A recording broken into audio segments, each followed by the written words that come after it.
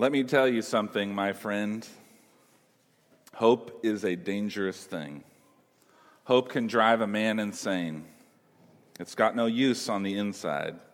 You'd better get used to that idea.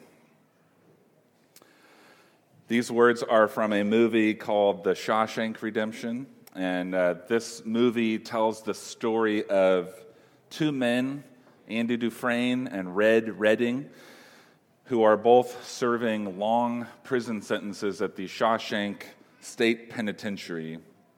And despite the fact that he is serving 2 life sentences for a crime he did not commit, Andy Dufresne, he maintains this sense of who he is as a person, his humanity, and his dignity. And when Red asks him about this, why are you like this? Why are you not beat down by being in prison and just in the darkness of what this is? And he says, Red, we've got to hold on to things that are beautiful, things like the beauty of music. And he says, in order to remember that there's something inside that they can't get to, that they can't touch. It's yours. And Red says, what are you talking about? And Andy says, hope. And this is where Red says the words that I open with. Hope? Hope? Let me tell you something, my friend. Hope is a dangerous thing. Hope can drive a man insane. It's got no use on the inside, and you better get used to that idea. Now today, we are here, and we've already been doing this. We're celebrating hope. We're celebrating the hope of the resurrection of Jesus. He was crucified, he was buried, but he did not stay dead. God the Father raised his Son from the dead. He came out of the grave, and nothing has ever been the same since. The world has been turned upside down with the good news of who Jesus is and what he has accomplished, what he has done through his life, through his death, and through his resurrection. Jesus is our hope. And yet, I think that we can often feel like Red. We have been let down. We have let others down so many times that hope can begin to feel like a dangerous thing. Some of us have been or are walking right now through dark, difficult times. And when we're in the dark, we can get the idea that hope, it just starts to feel like something that doesn't have a place in our lives or in the world, that it doesn't have any use, that it's a dangerous thing. Now, I don't know why all of you are here today. I don't know the kinds of things that each one of you is facing, but I do know enough to say for certain that you and I are people who are in desperate need of hope for ourselves and for the people in our lives, for the community that we live in, and for the world around us. Desperate need of hope. And I'm here to say that Jesus, his resurrection, is the hope that you and I are looking for, and the hope of the resurrection of Jesus is the hope that you and I need today. Because Jesus brings hope. He brings hope even in the darkest places.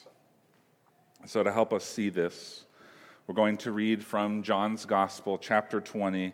We'll read verses 1 through 16, and these verses will be up on the screen as well. John chapter 20, beginning in verse 1. Now, on the first day of the week, Mary Magdalene came to the tomb early, while it was still dark, and saw that the stone had been taken away from the tomb. So she ran and went to Simon Peter and the other disciple, the one whom Jesus loved, and said to them, "They have taken the Lord out of the tomb, and we do not know where they have laid him."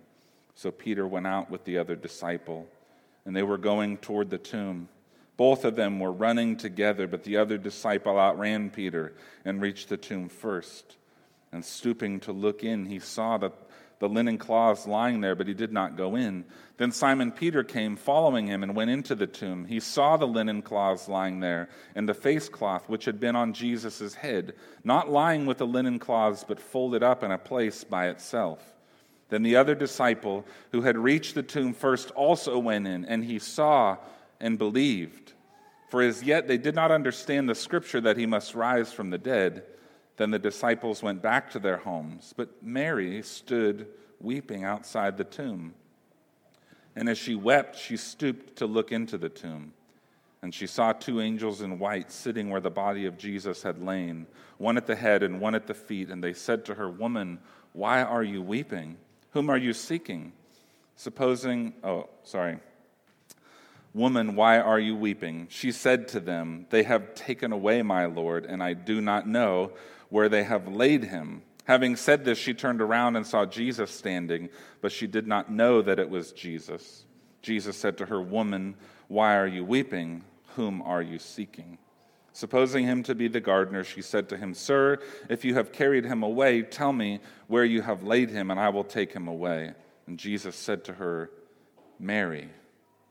And she turned and said to him in Aramaic, "Rabboni," which means teacher. This is God's word.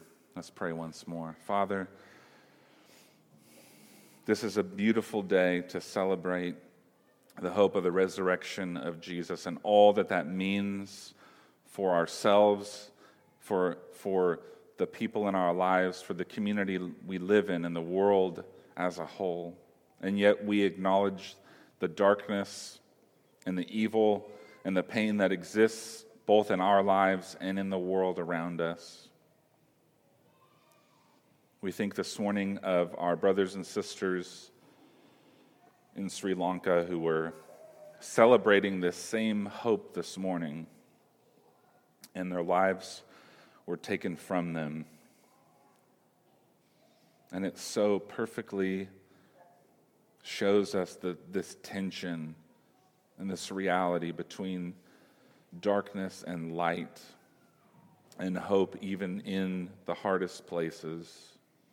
So would you bring hope into our lives where there is none? Would we see you, Jesus?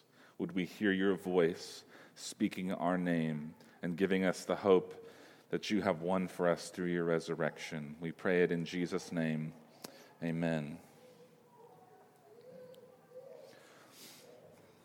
The first thing I want to point out is that God is no stranger to the dark.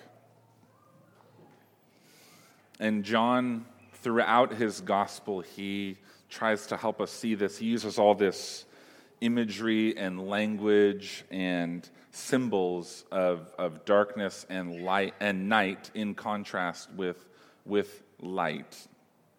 He says in John chapter 1 that Jesus, who is the living Word of God, came as a light to shine into the darkness. And when a religious leader named Nicodemus, who wanted to learn more about Jesus but was afraid to do it in a way that could be seen, he wanted to keep it on the down low, and he came at night to talk to Jesus because he wanted to learn more. And over again, Jesus declares that he brings light into a world that is in darkness without him. He says it in chapter 3, in chapter 9, in chapter 11, in chapter 12, and in chapter 8, verse 12, Jesus declares, "I am the light of the world. Whoever follows me will not walk in darkness, but will have the light of life."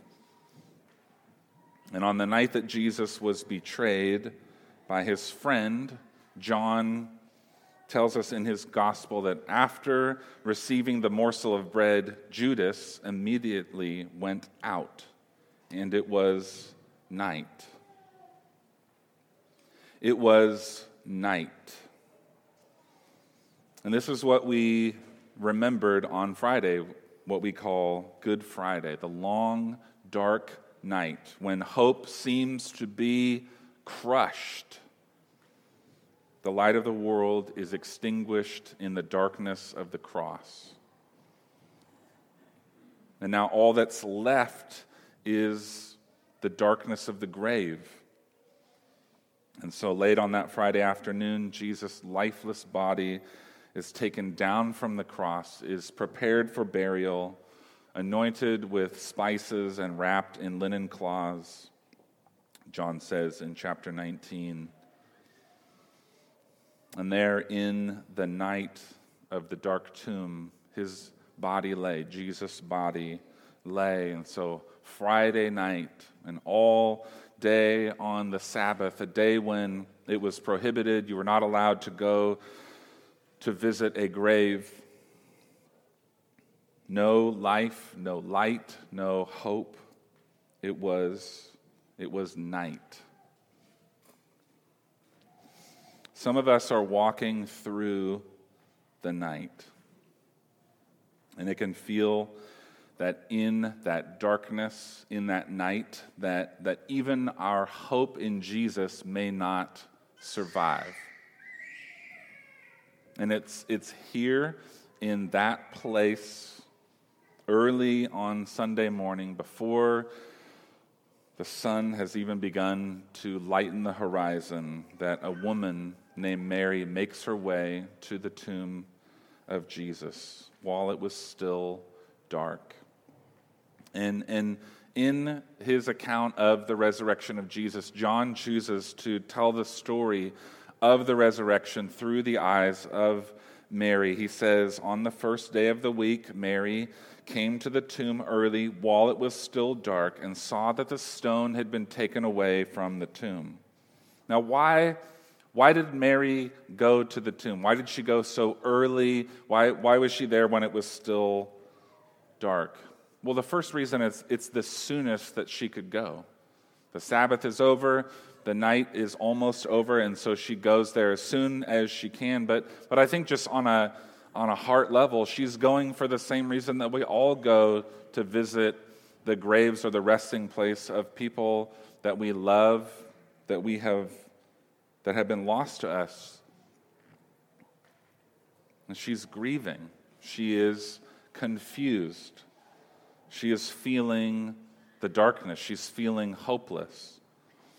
And one thing that we can be sure of is that she didn't go there expecting to find that Jesus had been raised from the dead. That was not on her radar. It wasn't even a possibility for her.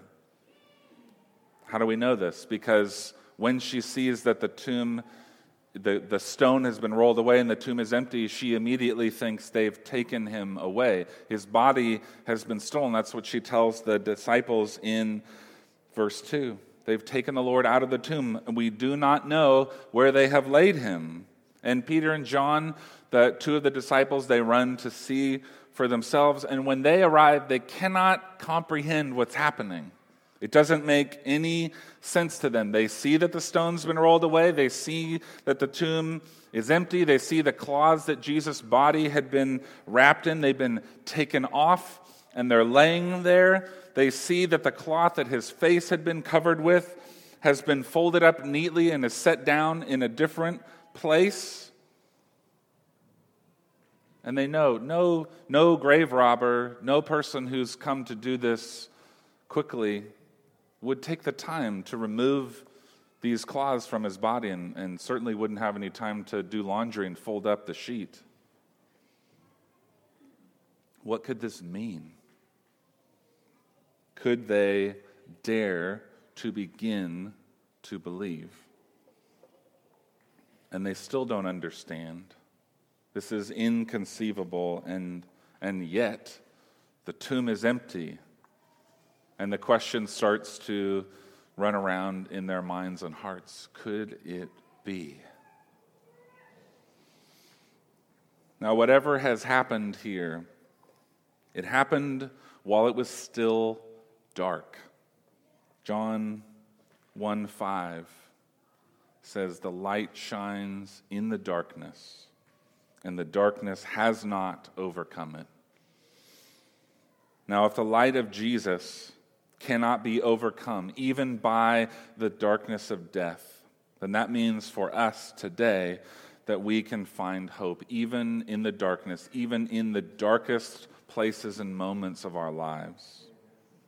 Now, John, as he continues in his account, he turns his attention back to Mary, and we see again in verse 11, she continues to be overcome by grief, even more so now because the body of Jesus has been displaced. She doesn't know, she can't even have the small comfort of being in the same place as his dead body. And as she weeps, she looks inside the tomb again, and there she finds two angels sitting where Jesus' body had been before. And in answer to their question, she says, I'm weeping. Why do you even ask this question? I'm weeping because I don't know where Jesus' body has been taken.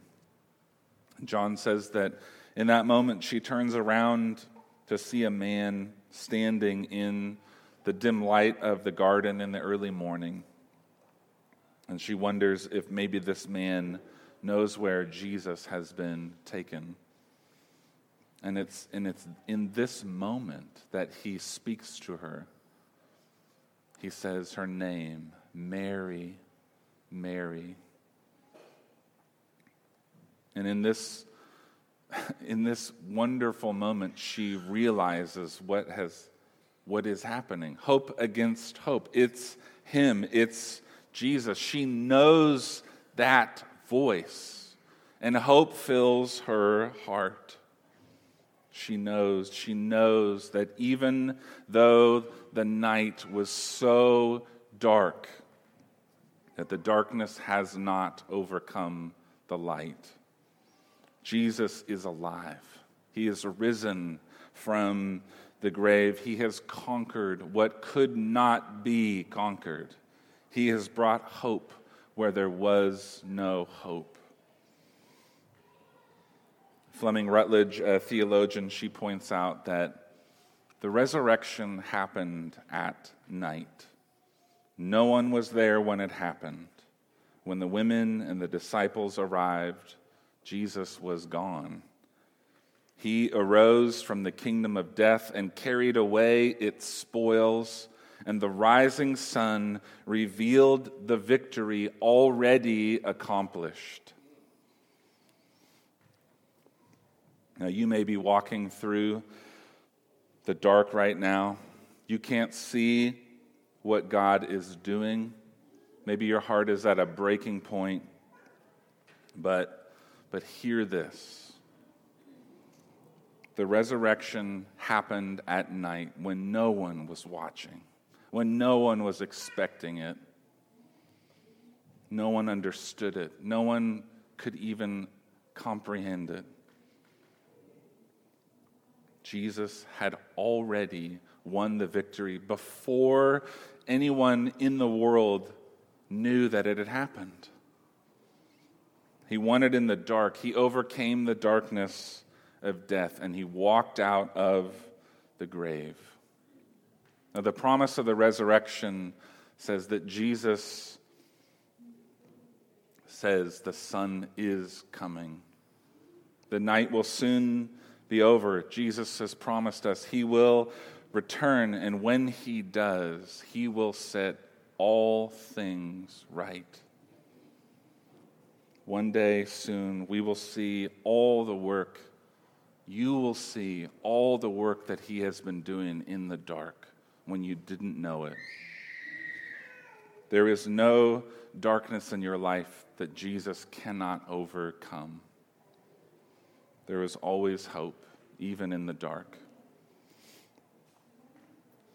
In the Shawshank Redemption, Red told Andy that hope was a dangerous thing.